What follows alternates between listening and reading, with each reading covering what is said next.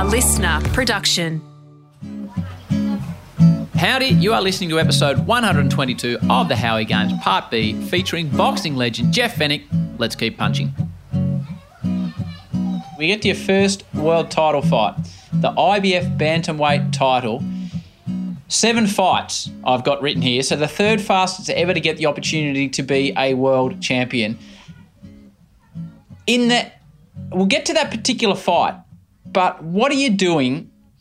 I had a chat with Robert Whittaker, who I'm sure you know, Jeff, and I know nothing about MMA, and we talked about preparation and when you're stepping into the octagon. An hour before a fight, when you are stepping in at your weight, 50-odd kilos, knowing the opponent's whole role is to physically stop you, to knock you out at the end of the day. How are you going about your physical and mental preparation the day of, an hour before, etc.? Do you know what I mean? Yeah, most people thought I'd lose because I was so inexperienced, and it was my 7th pro fight, and I'd never gone the distance, and none of my fights I'd won them all by knockout, and this was a 15-round fight. Well, it's hard to go the distance when you knock the other 6 punters out. Like, you can't do anything about that. This was a 15-round fight, and I'm fighting the world champion. So I had all the doubters, but like I said, it's what we went back to before. Preparation's everything. And although people were saying to me, he's never done 15 rounds, I've done 15 rounds on 10 or 20 occasions prior to the fight, getting ready for this fight. So I knew I could do it with different opponents and bigger guys and stronger guys. So I knew, like I said, of course I was confident of winning. Not that I was 100% sure that I was, but I was prepared for the fight. I was prepared to do whatever it took to become world champion. And like I said, I done that. And is there fear? Like, do you feel fear before you step into a ring? Like, how do you control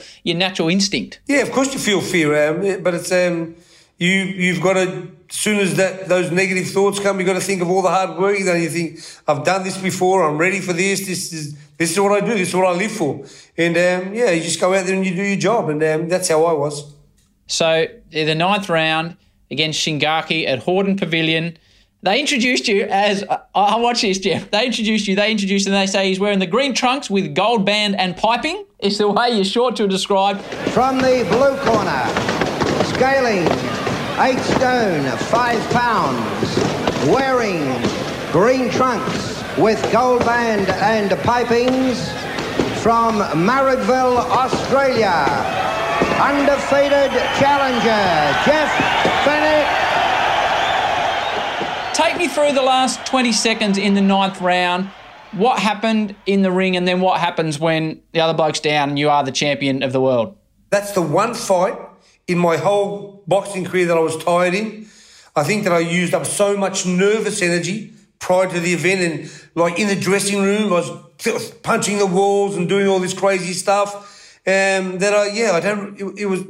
was a bit of a blur, but of course I knew every time I hit him and hurt him, I jumped on him straight away. That's my instinct. My instinct is, as soon as I hit somebody and hurt them, don't give them another opportunity. Fenech threw a big right hand, nearly threw himself out of the ring.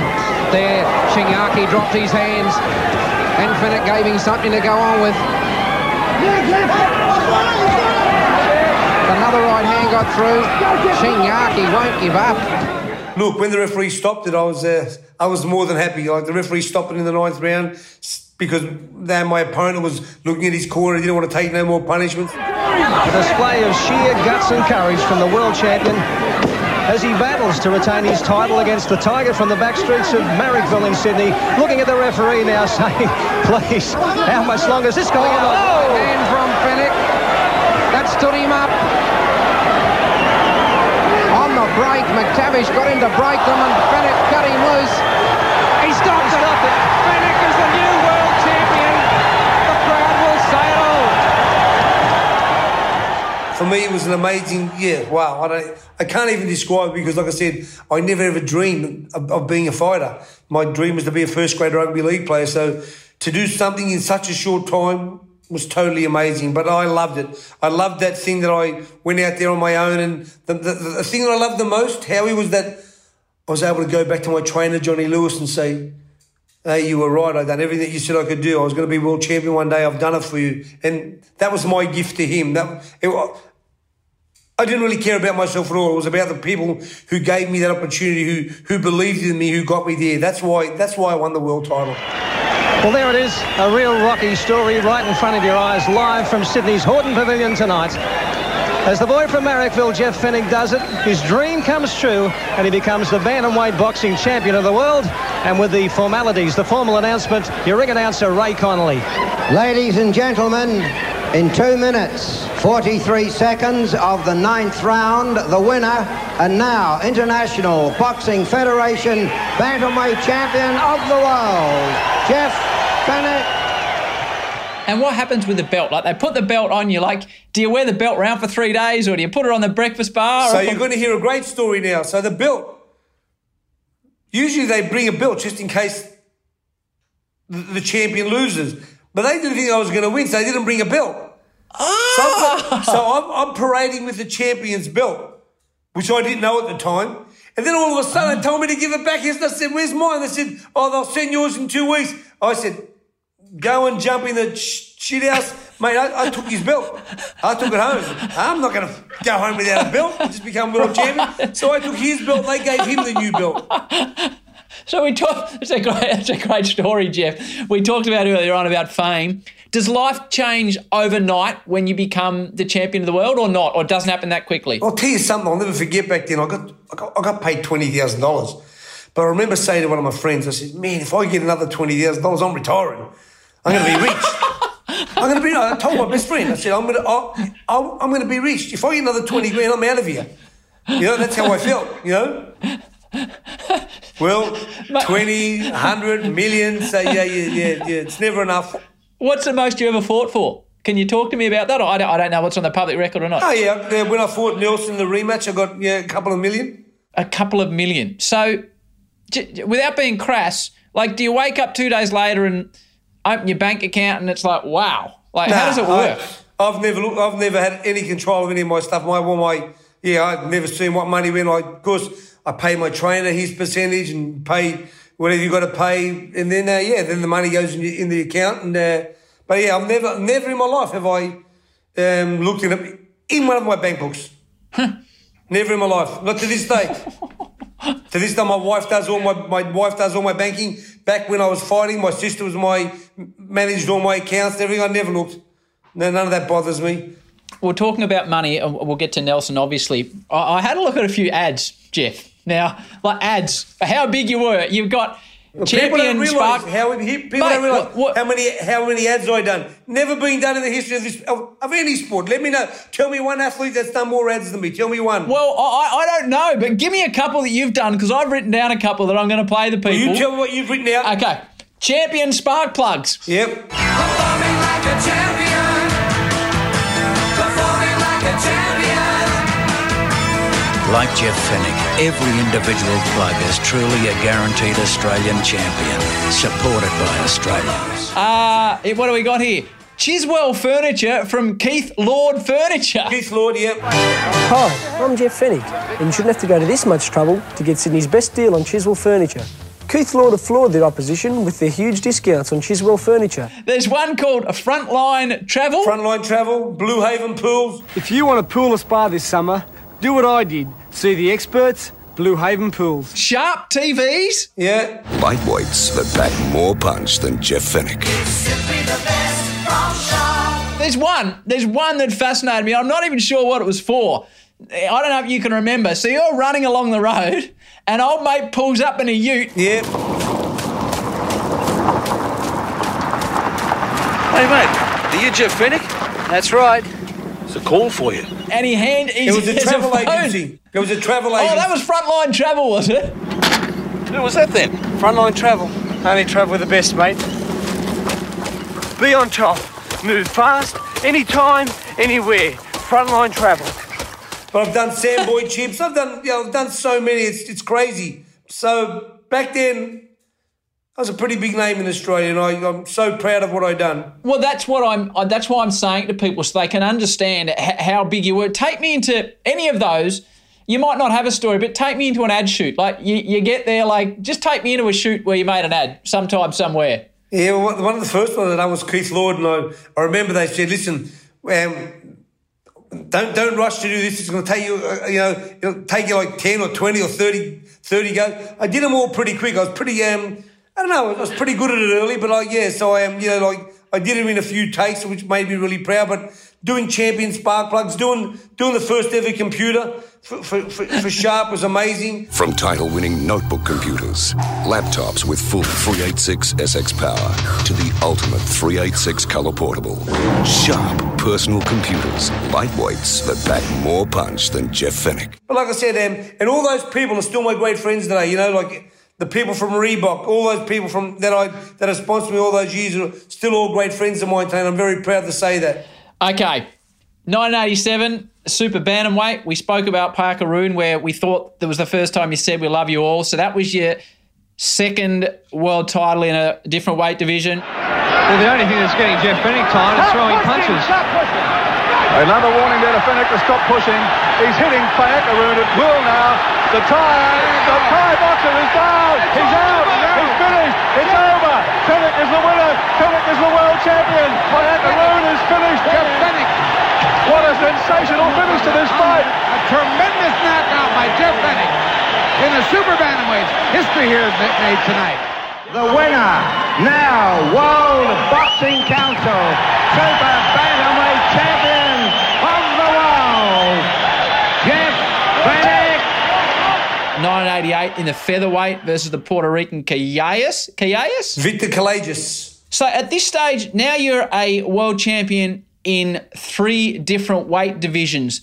For those that don't follow boxing, and I had to read about this, explain the height and position you are in world boxing now, because you're starting to go into rarefied air now, Jeff, in the time. Well, I was one of Roberto Duran, Ray Leonard and Tommy Hearns were the only other 3-time world champions. They'd all been defeated. I was the first to do it undefeated.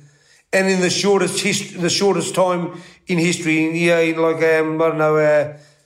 in under 20-odd fights, whatever it was, yeah. So we get to 1991. You're trying for your 4th division world title. You're fighting Azumah Nelson. At the Mirage. At the Mirage. The Mirage Hotel. A Mirage was it? And it was a big outdoor style operation? It was the new hotel. The Mirage Hotel had just been built. It was the first $1 billion hotel in Vegas, and they had the fight night there. Okay, so tell me what it's like as an Australian to go to Vegas on the undercard of Tyson, who was the biggest athlete on the planet then, no doubt, and fight. Like, you're talking about being fated and being famous. I'm sure this was a whole nother level. Yeah, well, I did what I thought was right. I went there 7 weeks before to make sure that I went to pay for that. I had a massive entourage, but we stayed at, and instead of staying on the strip, we stayed in a beautiful little hotel off the strip.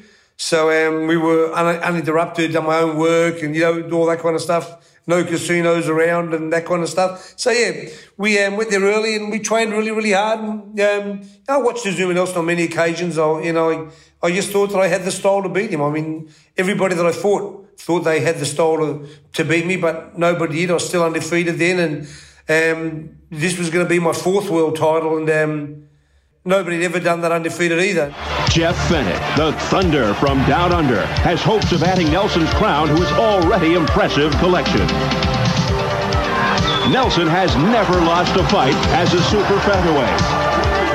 Fenech has never lost any professional fight. Now he's at the brink of becoming only the 4th man in boxing history to win world titles in more than 3 weight divisions.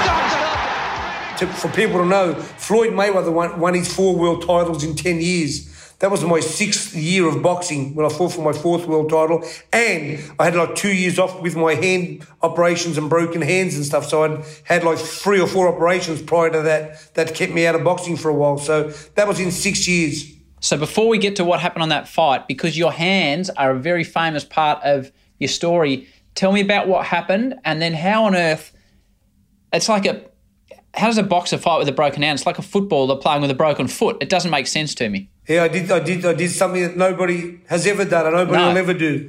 So how'd you first do it? What happened? As an amateur, I don't know for sure, but see that knuckle there?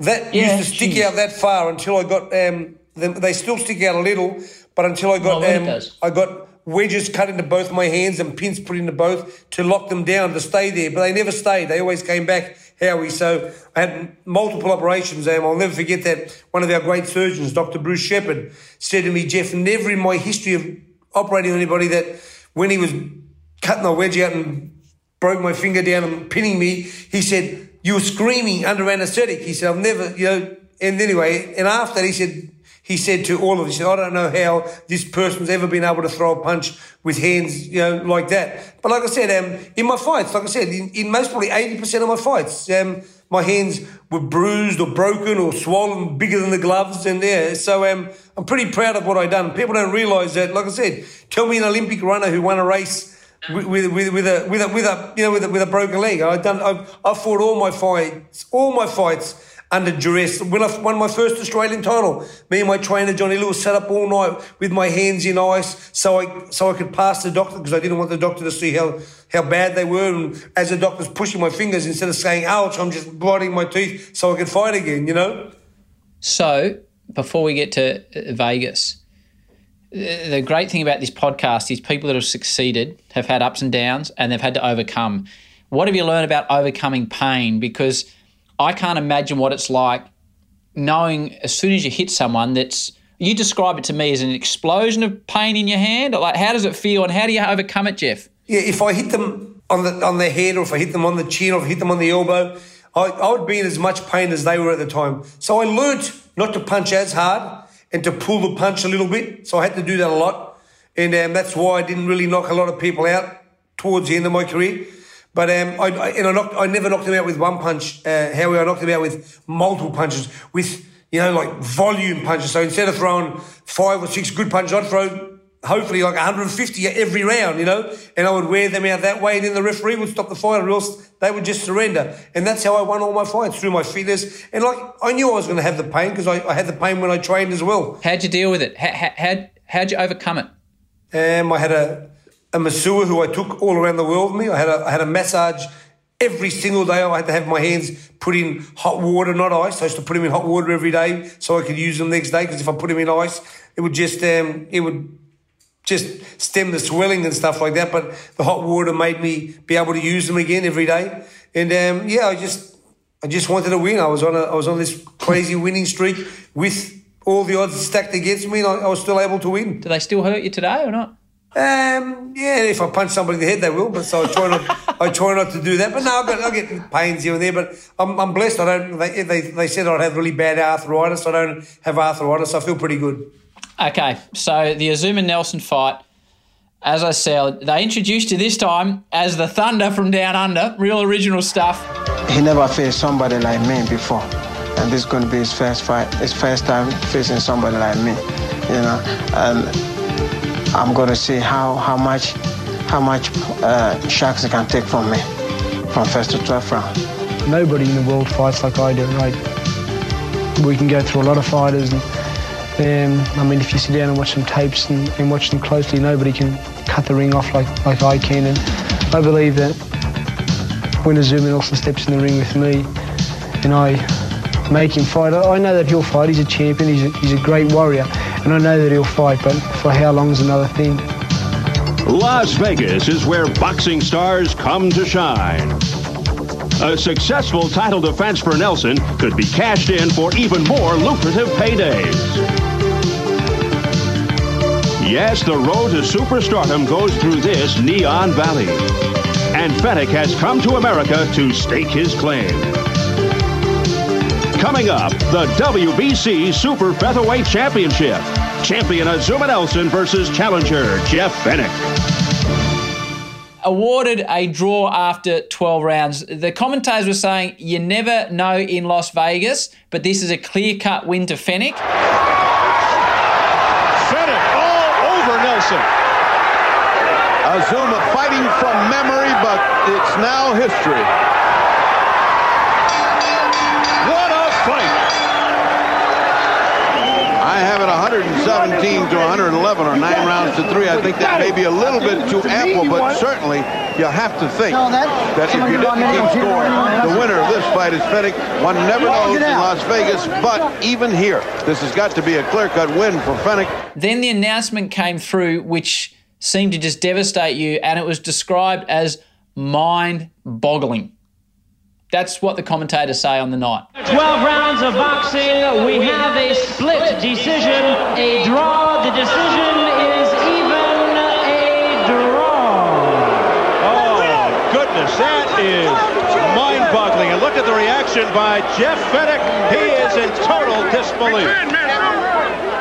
No way, he says. It's a draw. Yeah, it was more than mind-boggling to me, like I said. The thing that hurt me the most, Howie, was that Azumah Nelson, after the fight, was walking around with his hands in the air, thinking, of course, he's Don King's boy. So, and that's the one thing I hate about the sport of boxing. Listen, I know if you fight me, you punch my head in the 12th round, I held him up from falling down. They lost his mouth guard to give him an extra rest, which was great gamesmanship, great corner work. But he never won. I won at least 9 rounds out of 12. At least 9. And for him to put his hands up, pretty disappointing, but that's boxing, and, that's how they are. They still do it today. But like I said, I was robbed of a lot that night, because I don't ever think that I was the same person after it. However, I think it robbed me of my soul and my love for the sport. Although I was getting more money and all that, like I said, none of that really matters. It was my inner self and my inner strength. I was there 7 weeks. I trained my backside off. I done everything, and a couple of guys were able to rob me, of everything I done. They never ran every morning. They never fought with broken hands, but they sat there and they cheated. They were, and if they didn't cheat, they should be sacked immediately. If you can't do your job, you get the sack. The guy who gave it to Azumah Nelson, and the guy who gave, let me tell you this story just so people know, the judge who gave it to Azumah Nelson has never judged again, because when he watched the fight, when he went back home, or when the realism hit him that he knew he'd done something for Don King, he retired. He's never judged again. Wow. I'll ask you about Don King in a moment, because he pops up on the clip. I want to ask you about him. But before we get to him, you said it changed you in your approach to boxing. I'll ask you about losing at some point, but what is it like when you walk out of the ring and you've won? The sporting world, the boxing world knows you've won. They know that all of a sudden you should have been a 4-division world champion, and you're being let out of the ring and you're not, and you're being robbed. How does an athlete cope with that, Jeff? Oh, wow. Again, I was devastated. All I want to do was get on the plane to go home. I got the earliest plane. As I get to the airport, people were clapping me, patting me on the back, because everybody watched, of course, because of Mike Tyson was the main event. So we had millions of viewers, but everywhere I went, and that changed me as well, mate. When I got home, I'm a bigger hero through having a draw than winning and losing. And again, I lost total focus of what I needed to do. All right, I just told Azumah Nelson I thought it was a great fight. I thought you won it. I had your head, but as the man standing next to you, promoter Don King, just said, this was one of the great fights we have seen. No question, your courage is unquestioned. Your boxing ability is encouraged. No question, I never saw a guy with the energy you've got. Now, Don King is one of the premier promoters. You just said something to me. Yes, I said this is too good a fight. There is no loser. This fight has got to be a return match. And you just said, let's do another 12 right now. Yeah, I'll do it now. You thought you were ahead of this fight. Oh, you was ahead. Don King, so he's immediately talking that you're a great fighter, and rematch.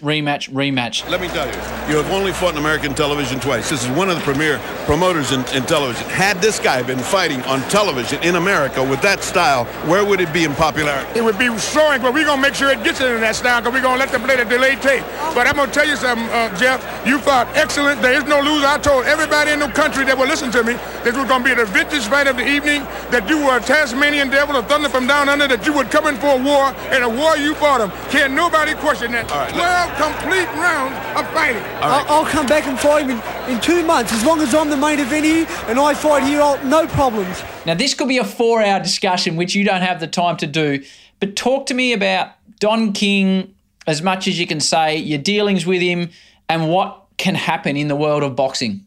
We've got to realise that these judges and referees, he employs them. He puts fights on, they work for him. So even if they're not cheats, they're always trying to do the right thing by Don King, because they know the next big show is a Don King show, and he'll say, I want this person, I want that person. So, yeah, it's crazy. It's a crazy world. Listen, the referees and judges should just be chosen by the organisation and not be allowed to get to the fight till the day of the fight. Not see the promoter, not see anybody, be locked in a room and just be honest. Because like I said, they don't get up every morning and run. They don't get punched in the face every day. They just sit on their big backsides, and some of them never had a fight in their life, but they know that boxing is a vehicle for them to travel the world.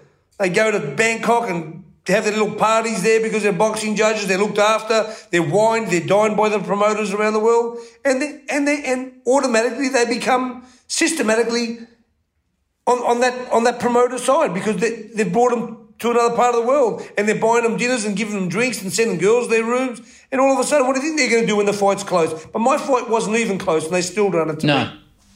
So what type of, like, what was your experience with Don King? Like, how do you describe the man? Like, he's legendary in boxing for what he's done for his fighters and for what he's taken away from other fighters. That's my, from the outside what you got to view. realise is this, that Don King, although he says he's made more millionaires than anybody else, and he has, but he's made himself more money than them. And that's when you hear these stories about him. But like I said, for me, I was getting $100,000 here. I signed a $5 million deal. I mean, what am I going to say? No. And not just that, but like I said, for him to give me $5 million, he must have thought, well, I'm going to make $50 million from this, you know. I'm going to, you know, he could see that the long-term picture, you know. So, look, I've got really nothing against Don, but like I said, I've got something against the people who admired him and looked up to him and cherished him and thought, oh, wow, Jeff Fenech's this kid from Australia, Azumah Nelson's his fighter, let's make sure Azumah Nelson, and that's what it's like, which is really terrible. Because like I said, these guys never run in the morning. They just sit on their ass and get paid to do a job. And like I said, in the world, if you can't do a job, you get the sack. None of those guys ever get the sack. The next fight, they're working again, and they're doing the same thing. More of Jeff in a moment. Way back on episode 2 of the show, we featured multiple world champion Danny Green. Episode 2, check it out. Thanks to Greenie, by the way, for coming on the show when it was really just an idea at that stage. It was really cool of him. Anyway, Danny spoke about all sorts, including his rivalry with Anthony Mundine. And he was introduced by a 4-year-old Big Penguin, who was more really the little penguin at that stage. Hang on, fair Big Penguin here. Please send Daddy on a message on Twitter or Facebook at markhoward03. That's my daddy. Tell him what you think about the Howie Games. Did you miss episode 2 with Danny Green, the Green Machine? I hope not. It was epic, especially the mundane stuff. I went back to the change rooms and I cried, but I didn't cry because I lost to Anthony Mundine. I waited till I got back to the change rooms, and I waited there and waited till the doors were shut, and then I broke down. But I broke down for not because I lost the fight. And I was going through a lot. My family going through a hell of a lot at that stage. You know, my brother had lost his daughter, 8 weeks before the fight. His 4-month-old daughter, Sophie, didn't wake up one morning. So, you know, that really puts it into perspective, mate. It happened before the fight, and I didn't really give two f***s about losing a fight or winning a fight. That is Danny Green on episode 2 of the podcast. Let's get back to the Marrickville Mauler. So we'll get to Princes Park with the rematch versus Azumah Nelson here in Melbourne, where I am now. You talked about losing focus. What does that mean in your world? Yeah, well, what it done to me after that fight, because I was such a big star, I'd done commercials for Tui's. I've got my life story just about to be written. Got my own clothing line just come out. And on top of that, I'm doing appearances, and every girl that modelled on the day would come back and I'd wine and dine with them. And, I'd done everything that you shouldn't do prior to the biggest fight of my life. So stepping into the ring to take on Nelson in your 28th fight, so your 26 wins, 1 draw, the draw you've had with him. Undefeated in 27 contests, 26 victories, 19 inside the distance, 1 draw. Member of the exclusive 11 to have won world championships in 3 different weight divisions. Consummating prophecy of supernova infinity, challenger Jeff Fenech. Do you know within yourself that you're not as prepared as you had been or could be or should be, or not? Or can you push that away? Definitely so. I was having... back then I had asthma and stuff, and I had my doctor giving me all these tablets in the mornings every day, and it was really wheezy and windy down there. And as we know, we had a crazy storm prior to the fight. But although I knew, I just thought, wow, if that's the guy I'm going to fight that I just bashed for 12 rounds, I'll do that again. It'll just start round 13 and I'll be straight back on top of him. Yeah, he worked his backside off. The president of Ghana told him not to come to Australia. Don't go and embarrass yourself. You can't win. He said he's going to come here and he's going to knock me out. He done it. He was super prepared where I was very, very underprepared. I still trained. I trained every day, but I done things that I'd never done before in my life. Like I said, well, I'll give you after the fight. Yeah. After the fight, when I got knocked out for the first time in my life and lost. The infighting rages on. And that's exactly what Fenech wanted. That's a hook. Right there it is. Right there it is. And down goes Fenech for the third time of the fight. Wait a minute. Arthur McKenny steps in and it's all over. It's all over. It's going to throw in the towel, Steve. They threw in the towel and it was all over. Azumah Nelson knocks out Jeff Fenech here in the 8th round of the Fenech corner, throwing the towel. Kerry Packer seen me, and Kerry immediately we spent some time together, and he said to me, "Are you okay?" And I told him how I was feeling. I told him about the asthma and stuff like that, and then I told him about the injections that I had to get prior to the fight because for the pain in my hands. And he said to me, "Jeff, you got to do me a little favour, son." I said, "Yeah, what is it?" He said, "I'm going to send you to a neurologist in the morning. I think, something's wrong with you." And I said, "What's a neurologist?" He told me. And I said, "No problem, Mr. Packer." Of course, out of respect. So my sister takes me to a neurologist in the morning. My doctor that prior to the fight, who's still my great friend today, he injected me with enough Marcaine to have an operation the next day. My doctor... For your hands? Yeah, for my hands. My doctor came into my dressing room. No, I'm a liar. Geez. I seen my doctor at about 9 in the morning as I was up having breakfast because we were fighting. It was a lunchtime fight. And when my doctor spoke to me, the alcohol on his breath near knocked me out. Right. All right? So my doctor was out all night, of course, in Team Fenech. They're all partying because Jeff's going to knock Azumah Nelson down this next day. Right. Let me tell you this, just so you know. So when I got tested, like I told you, I had enough Marcaine still in my system. They could have chopped my hand off. He said I wouldn't have felt it. All right, but forget that. The first needle that I got that day, and I've never said this on a podcast, but I want to let you know. Please do. The first needle that my doctor injected me with, because Johnny Lewis had Virgil Hill fighting, we had Costa Zoo fighting. So, which for me, he's the biggest fight of my life, and my trainer's not even with me, My trainer's out in the ring because we all thought I was going to win.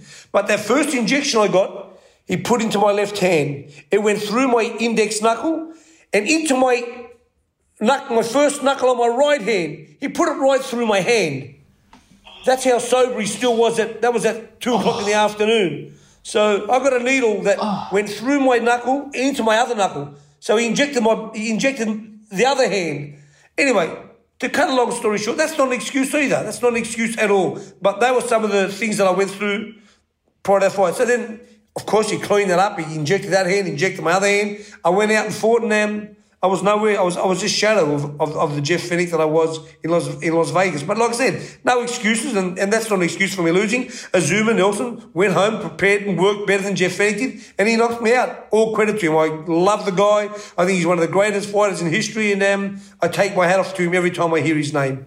So, from someone that cannot understand the position you're in, 27 fights in, you've had one draw, but 26 wins. You're undefeated, so you haven't tasted defeat. What does being knocked out, what does defeat do to the psyche of a boxer? Do you go from being invincible in your own mind to a little crack there, or no? Oh, definitely so. Oh, I know, yeah. You ask yourself lots of questions, and then you realise all those people that you thought loved you and were around you, when they're all, in other areas and talking, and you hear all these stories and rumours about why this happened, why that happened, and then you all of a sudden think, wow, this was supposed to be a team. This is this was supposed to be a chain.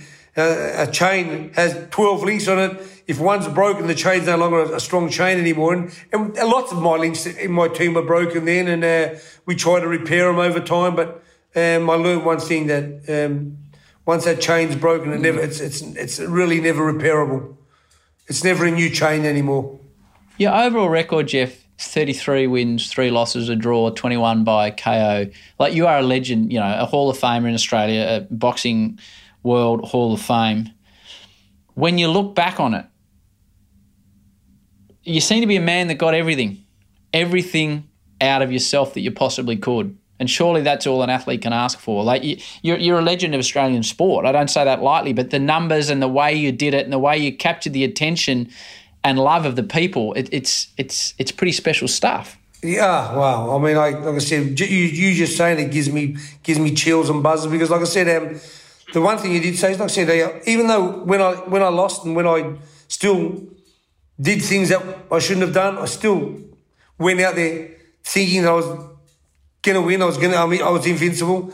I never doubted myself. I always thought I'd go back to the office, which was the boxing ring, and I'd be all right again. I'd find the way. But boxing's such a different sport. It's an individual sport. Once it's gone, once you start getting hit and hurt, you can't. There's no remedy for it. You can't. It's not like having a damaged hand or a damaged knee or a sore ankle. Once your chin and your resistance to getting hit goes, it's gone. And it's a message that I am really happy that I've put myself through, because I'll never let any of my fighters go through what I went through. I will always stop the fight early rather than late. Even if they could have went on to win, I'd much prefer to give them that opportunity to be better and healthier people in their life after boxing. I look at brain damage and stuff that I've donated my brain to the Brain Institute when I pass away, because I want people to learn all about the different things that happen when you get hit in the head too many times. Do you worry about that? Yeah, of course I do. I mean, there are times that, like today, I knew I had to speak to you, so I had to have it written down, because, not that I don't know, I've got things on, but I just thought that I better write it down, or else I'm going to feel there are days where I tell somebody I'm going to meet them at 11 o'clock and I'm an hour away. Wow, I'm sorry, I've got to drive back. But I do worry about it. But I don't worry about myself, because I'm blessed. I've got a beautiful family. I've got money, but I care about other people. I care about the people who weren't blessed to being world champions and have money and have to be able to get help if you need it. I care about those people. I care about them a lot. That's why I've donated my brain. That's why I go out and I speak up publicly for it. I care about Anthony Mundine. People think I don't like him. The other reason why I said that he shouldn't be fighting is because he's going to get hurt. He's got children, and I want them to make sure that he can give them everything they need when he's in his 40s, which he's now, when he's in his 50s and 60s, when this disease gets progressively worse. I don't care about if he makes $100 million, but I do care about him as a human. I do care that he has got children. He's a beautiful dad. So when people think, Jeff Fenech doesn't want anything Mundine, what's he talking about? I've been there and I've got hurt. I've seen the ramifications. The other reason why I talk and the reason why I say things is because I don't want it to happen to anybody else. So the ramifications, the way you describe it, is it worth it? Oh, I wouldn't. Of course, I will. 1,000,000% it was worth that. Well, listen, when I fought to those 3 losses that I had. I got knocked out 3 times. There was no other way they're going to take me out. I'm not going to walk out of the ring running around and holding and you either knock me out, I'm knocking you out, or I'm winning. It's but. No, I don't regret it one bit. Would I have changed anything? Mate, I'd change a million things. And people say I'll change nothing. I'd change a million things. But guess what? It's history. We can't change it. Yep. We can't change it. We just got to go on. And all I can do now, like I said, is try to help people to make it a safer sport, a better sport, and make people more aware of when people get concussed, even if it's in training, they need to rest. If it means you've got to cancel their fight to give them that little opportunity to get better, cancel their bloody fight. So you had such a long history in the game. I only got a few more questions for you. You've been so bloody good with your time, mate, and it's a great podcast, and I really appreciate your time and your honesty. Hey, your relationship with Mike Tyson. Tell me about your relationship and what you've learned from him and what you've taught him along the way. I've learned a lot from Mike. Like I said, I've learned that that nobody's bigger than the sport. Mike's one of the most humblest guys ever. I just love that he always helps people. He's really generous. I tell a story that I was on a plane one day with him. I fell asleep really early just before takeoff, which I do a lot. And when I woke up about 7 or 8 minutes into the trip, I'm sitting there, an old lady. he let the old lady sit in first class. He went and sat in economy. So he's done some beautiful things. I just love being around him. I love being around him more now because he's really, really settled. And he loves he smokes his weed every day, but which totally kills me when I'm around him because I hate the smell of all that stuff. But look, I just think that being around him, it was the most amazing thing ever. He's this guy. He's like the Beatles. All these people screaming and he's in the car, running around with him. So I was blessed to be a part of that. Did you know him when he had his tiger? Of course I did. The bastard locked me in the cage with it. Scared the shit out of me. Now, this is a story you're going to have to tell me, mate. So the first day when I went there, told me he's got these 2 new tigers, takes me up to the cage and I'm, pretending I'm just looking at him like, he jumps in the cage. Come in, Jeff, come in with me. So I just go and stand beside him, and then he locks the gate, locks me in there. And he's telling me, don't show him you're scared because they know if they sense fear and they'll... He opened up and got me straight in. I'm not sure if I shit my pants, but I may have. Is he because you've seen him up close, is he the best fighter you've seen? Most probably the most exciting fighter, and I believe, I honestly will say this without any doubt. Yeah. If he stayed hungry and stayed focused, he would have been the greatest of all time. But fame and fortune changed him straight away too. One final question for you, and I always finish the podcast this way. We are blessed to have a lot of kids listen to the show. Jeff, for those that want to succeed in life, it doesn't matter what field, whether it's sport or the arts or sciences or maths, you've lived a successful and full life. For the youngsters listening, this is the hardest question, but the most important question I have for you, to give them advice as to how they can go about achieving success in their own lives, what would you say? Make your own decisions. Don't be a follower.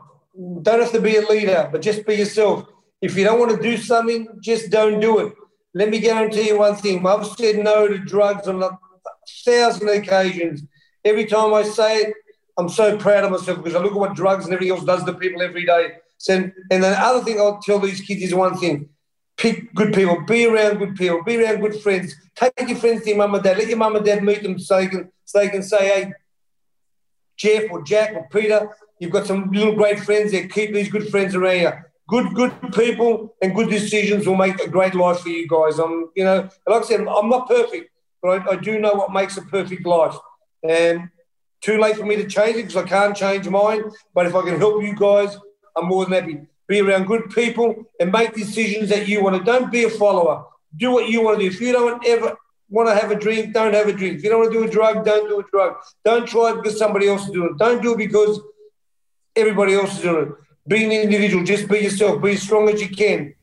Great advice. Great podcast, mate. I really appreciate you. We don't know each other. The fact you've come on and you've been so generous telling your story. I've loved every moment of it, mate. Thanks for joining me on the Howie Games. It's a ripping episode. I hope it was enjoyable for you as it was for me. It's a cracker. Like I said, I love talking. I love trying to let people know that they can have a better life than I did and they can not make the mistakes that I've made. And there's not a perfect life there because we'll all make mistakes, but we can make it as perfect as we want if we have good people around us and we make the right decisions. Good on you, Jeff. Stay safe. Thanks for joining me on the Howie Games. Thank you. Ooh, he's lived a life, has Jeff. What a genuine man. You never know. If you see him out at dinner at some stage, you may get a tasty free bottle of fancy wine. You never know. Thank you so much to Jeff for being so open and honest and reflective on his life. Thanks to his wife Susie for sorting out the technical side of life, to the Ginger Cat for teeing the whole thing up, and for Das because he got flogged on the golf course this week at the annual Howie Games Cup, and he was really flat about it, but he picked himself up as you need to and he got the job done on you, Guru. All righty, hope you all out there have a wonderful week. Thanks for listening. Please recommend the show to someone else. It will help it to grow. Until next Thursday with one of the greatest golfers of all time, Mr. Gary Player. Peace and love. And we can do it if we try. If we try. If we try.